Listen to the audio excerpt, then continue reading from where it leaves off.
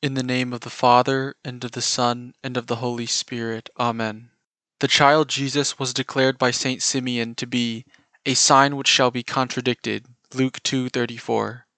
Indeed, he was contradicted in all things. He is wisdom itself, yet he was treated as an ignorant man. How does this man have learning when he has never studied? John 7:15. He was treated as a madman.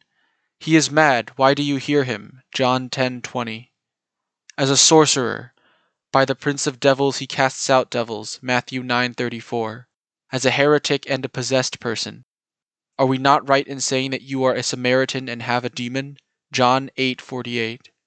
Contradicted and persecuted, he suffered a bitter death on the cross. What a bitter ocean of sorrow for Jesus and his mother.